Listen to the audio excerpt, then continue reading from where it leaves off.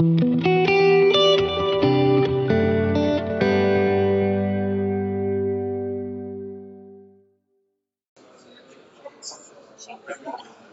welcome to the Retail Maverick Show, Uncut, coming at you live from Olympia, or as it's otherwise known, Crane Central. It'll be great when it's finished. So anyway, we are at the Retail Technologies Show, and I am delighted to have here Ian Scott. Ian, welcome. Good morning, Andrew. Thanks for inviting me. So, as you know, these are uncut. We're in the speaker lounge. There's a lot of background noise going on, but who cares? It's 15 minutes. So what I wanted to chat to you about was you've been in London for a few days now, not just to show you've been doing some retail safaris. So I want to talk to you about that first, and then get on. It's the start of day 2. See what you're looking forward to today. So tell us about, 'cause I know you've been all over London. I saw all your stuff on social media. You were yesterday, I think you were at Selfridges. And what was that other one? I forgot the name. Are you mad? Tell me about that one first. Are you mad?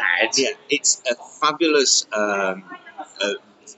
It's not really a store. It's a fabulous space. And I actually stumbled across it doing a retail safari last year with a design agency from Germany. And we saw this building just off Carnaby Street, and they were like, "What's that?" And there was no label, and it looked like an artist studio.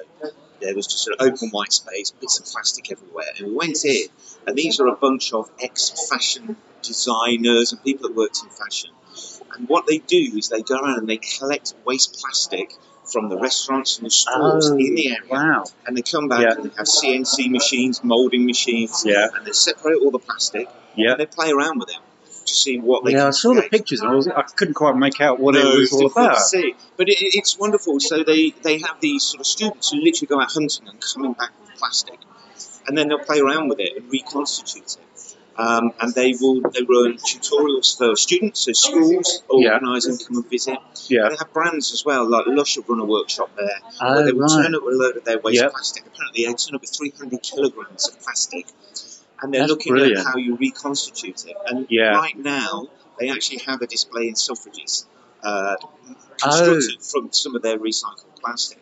So it's incredible to see. They're working with corporate brands. They were making little packs and cases for North Face. And brands are buying into this idea because they bring their own waste, reconstitute it into a container, a shelf, a clothes hook, part of a display shelf, so their own waste is then recycled and used in the store. Yeah, that's amazing, because actually I remember, so moving into my new place, and I wanted to get new sheets, new bedding and pillows, so I went to shout out to the White Company.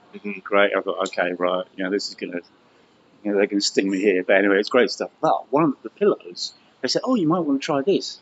I said, what's it filled with? Is it duck down, goose, or whatever? No, recycled plastic. Yeah. So it's incredible. And what I love, you talk to the people there, and they're so enthusiastic, and they're looking at different ideas. Yeah. They're using old packaging to create acoustic baffles. Right.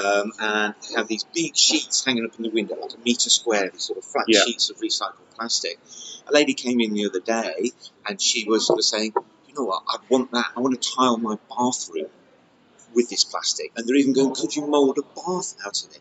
So what they're finding is the limitations are more imagination than construction and budget. You know, it's like, how do we do this? So they've shifted from exploration and play to now, one of the guys was hand injection moulding some coasters. It was, we've got to get 130 of these made by next Tuesday or whatever. Right, yeah. So they're getting into working with production, but it's about education. Yes. And what was amazing, we spoke to Charlotte, one of the founders, and she was saying, what I would look, I said, why don't you franchise this? Yeah. And she said, well, why don't we just give it away for free and make sure there's someone like this in every city? And I love that attitude. Right. They're not trying to monetize the offer. What we want to do is spread the word of what can be done. Yeah. And they're simple hand machines. It says the equipment costs a couple of £100. Yeah. And the word is spreading. And it's wonderful to see spaces like that. Yeah. So that was one end of the spectrum. Yes. Let's go to the other end. You mentioned it's Selfridges. Yes. Tell us about that. What's new there? Because I love Selfridges. I admire it as I don't know. Do you call it a brand or is it an institution? I think it's probably a bit of both. Yeah. And what I love is, department stores have had a kicking in the press over recent years. We've seen Debenhams disappear. We've seen House of Fraser get consumed up by Fraser Group. We've seen John Lewis struggling. Yeah. And a lot of people are saying the department store format is dead. What I love about Selfridges is they are constantly investing in changing and reinventing. Yeah. We didn't spend long in Selfridges. I've learned the hard way on safaris. You go into safaris and the whole group scatters, and then 2 hours later, half of them turn up with yellow bags in it. So we didn't dive too deep, but we were shown Corner Shop, which is a pop-up space right on the corner of Oxford Street and Duke Street. Their primary location. They rent that space out. And you see wonderful immersive experiences in there. So and they've still got the skateboard. Yeah, and on the first floor, the skateboard. And all the gear as well, the street gear. But it's a wonderful because it's in the middle of all the streetwear, so it's relevant. You turn up with a skateboard, and if you can prove that you can skate safely, it's free. Wow. And I've only ever turned up during the week, but apparently the weekends it is heaving. Yeah. And you have the beautiful Art Deco cinema in the basement. Yes. Which is fabulous. I haven't been there yet. Well, I need to go. The lovely Beverly Burnett gave me a tour around Selfridges, one of the clienteling managers, and she said you could actually walk into that space and have this lovely, muted, velvety Art Deco seating area. And so you can sit there with a coffee and do your Zoom calls all day. There's no problem. Really? I had no idea. So you don't have to just commit to the cinema. You have a wedding license. Yeah. You can get married in the store. And one of my favourite things, they've had Project Earth running for 18 months, which is more of a sustainable approach. But they have stated that by 2030 they want 50% of their transactions to be recycle, rental, and rewear. Right. 50% of all transactions for a premium department store is quite a bold statement. So they are so progressive. I saw on that a statistic now. It was from ThredUp. Is it ThredUp or Thread? Anyway. But it was the research was done by Global Data. So we know our friends at Global Data, which said that by 2030, so it's not that far off, the pre-owned, second-hand, whatever you want to call it, market will be twice the size of the fast fashion. Now, whether that actually comes to pass, I don't know, but it's kind of like an indicator of the direction of travel. Yes. So, well, I found that upcycling, recycling is a fascinating area. My 16-year-old son loves going into charity shops. Oh, right. He'll send me a message going, great pair of jeans from the Heart Foundation store for £3. Yeah. And he loves that exploration, the sense of finding something himself, and obviously the value. Yes. A couple of months ago, I said, okay, why don't we go down to London this weekend? Yeah. Where we're going to have a look at a load of stores. And we went around 6 or 7 recycled stores, second-hand stores, thrift stores. Have you seen in the Superdry on Oxford Street? You go up, I went in there shortly after it opened, just over a year ago. They've got a second-hand on the first floor. You go up and there's a whole area which is pretty much all Nike vintage. Yeah. And I was talking to the store manager, and he said that is the busiest. And he said the dwell time, people come in for 45 minutes, an hour easily, and they just look around that area. It's a fascinating area, isn't it? Yeah. But what I found interesting though is when we spent the day looking around these stores, is second-hand clothing has always been value, cheap, and bargain. Yeah. What I found fascinating now is it's becoming more sophisticated. It's not the cheap option. Yeah. It's the cool option. We went into a bit like vintage watches. Yes. Yeah. And so there's almost a prestige, because some of us, we went to one and I can't remember the name of it now, in Covent Garden. And what we found was it was almost like the Yo Sushi idea. Everything was color-coded. You paid per kilo. Yeah. There were different price grades. But I picked up an old black Adidas T-shirt, and it was £30. So funny you mentioned Yo Sushi. I was having a beer with their CIO yesterday evening. Oh, brilliant. Adam. He's about 7 foot tall. He's got to introduce me. Oh.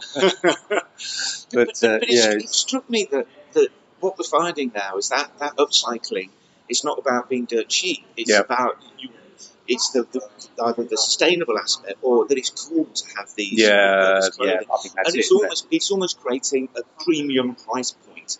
Hi, Paula. It's okay. You can say hi. We're recording a podcast. Don't you worry. You just come and you just come and interrupt us. We're in the middle of a podcast. When you're doing your podcast. So this is Paula from Rethink Retail, who I'll be talking to a bit later.